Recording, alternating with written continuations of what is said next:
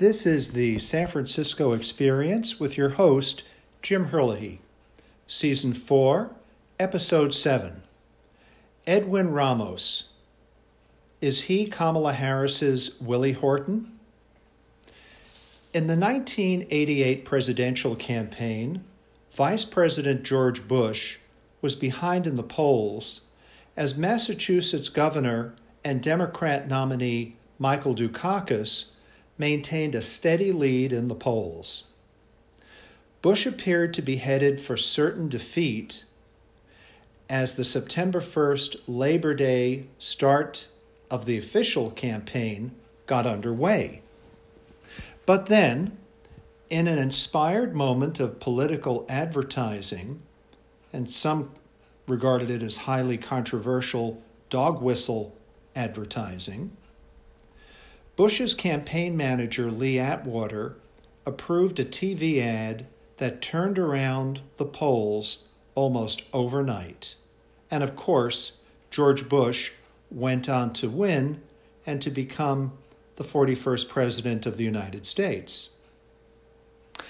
The ad has gone down in presidential campaign history as one of the most effective of all time, and it's known as the Willie Horton ad. It was shot in grainy black and white footage and depicted an African-American male going through revolving doors from prison to freedom, prison to freedom, prison to freedom, on a weekend furlough pass. It was a dramatization of a convicted murderer by the name of Willie Horton, who had been released on a weekend furlough pass from a Massachusetts penitentiary by then Governor Michael Dukakis. While on weekend furlough, Horton murdered a woman. He was later apprehended, arrested, tried, and convicted for that murder. But Massachusetts had no death penalty then, and of course still has none today. In any case, Michael Dukakis was a staunch death penalty opponent. For many voters, the political ad crystallized the charges that Dukakis and the Democratic Party was soft on crime, and his liberal policies regarding incarceration and furloughs led to an avoidable and even foreseeable murder while he was out on a weekend furlough pass. Fast forward to June 22nd, 2008, San Francisco, California. Newly elected District Attorney Kamala Harris had won office pledging never to seek the death penalty for any criminal case, including cases involving law enforcement officers. Edwin Ramos was born October 12, 1986, and was an illegal immigrant from El Salvador. In addition, he was a member of the violent and bloodthirsty gang MS-13. He was born in El Salvador, grew up in San Francisco, and as a teenager served probation for violent crimes, but he was never deported from San Francisco because of the sanctuary city policies of this city. His case, of course, drew particular attention to San Francisco's sanctuary city policies that prevented city officials from enforcing federal immigration laws. Shortly after Ramos killed a father and his two sons in cold blood, then San Francisco Mayor and now Governor of California, Gavin Newsom, revised the sanctuary city policy to refer undocumented juvenile felons to federal authorities. The case is still a very sensitive one for Kamala Harris, as it brings together three rallying causes for her conservative opponents, namely capital punishment and failure to use the ultimate sanction. Number 2, sanctuary cities that prevent city officials from cooperating with law enforcement. And number 3, her characterization of ICE officers as the equivalent of Ku Klux Klansmen. The facts of the Ramos case are as follows. Ramos entered the United States illegally at the age of 7 with his mother and 2 siblings. His rap sheet dates from 2003 when, along with 3 other MS-13 gang members, he assaulted a man on a San Francisco Muni bus.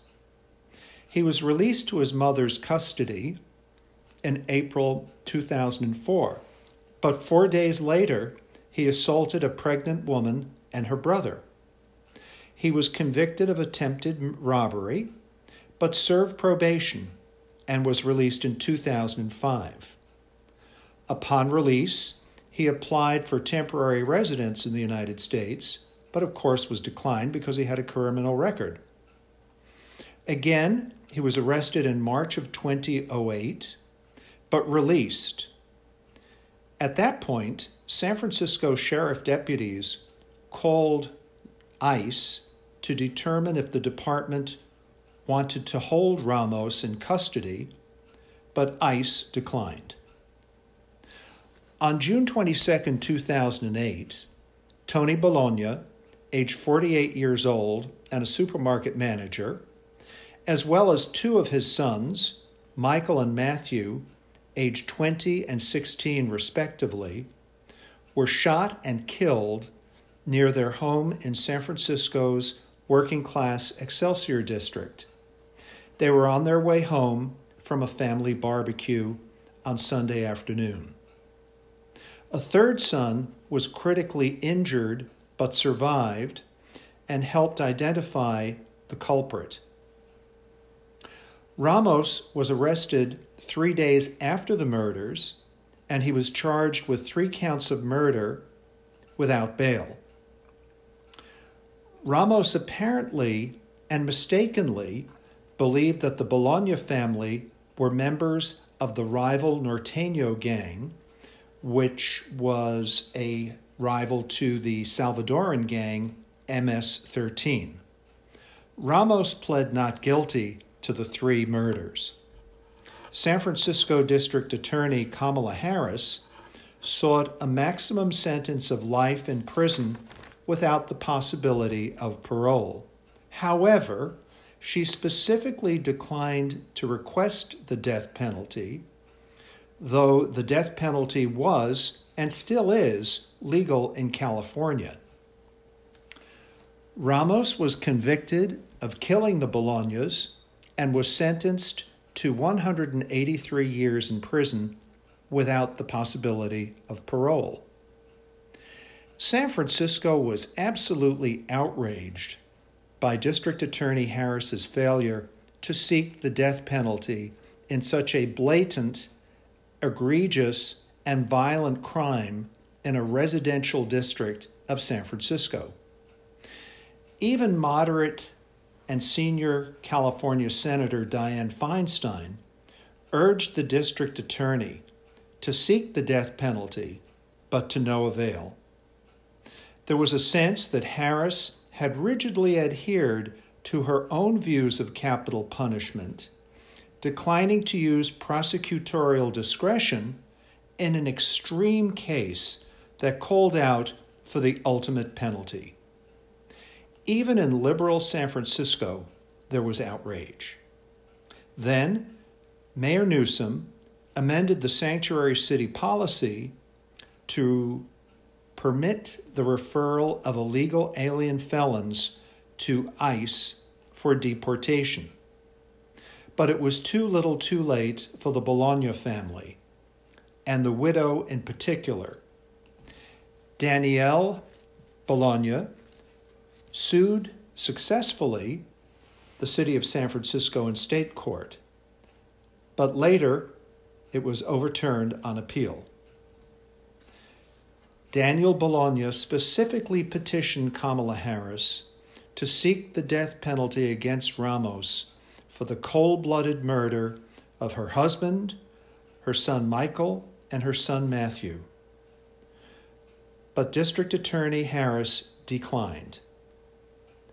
Expect to see this story resurface in the presidential campaign, and in particular in the Salt Lake City vice presidential debate between Mike Pence and Kamala Harris, as the story brings together the issues of illegal immigrant crime, sanctuary city policies gone off the rails, and the failure to use capital punishment by district attorneys. My sources for today's podcast include the Las Vegas Review-Journal, the San Francisco Chronicle, and Wikipedia. This is the San Francisco Experience with your host, Jim Herlihy, signing off from America's favorite city, San Francisco.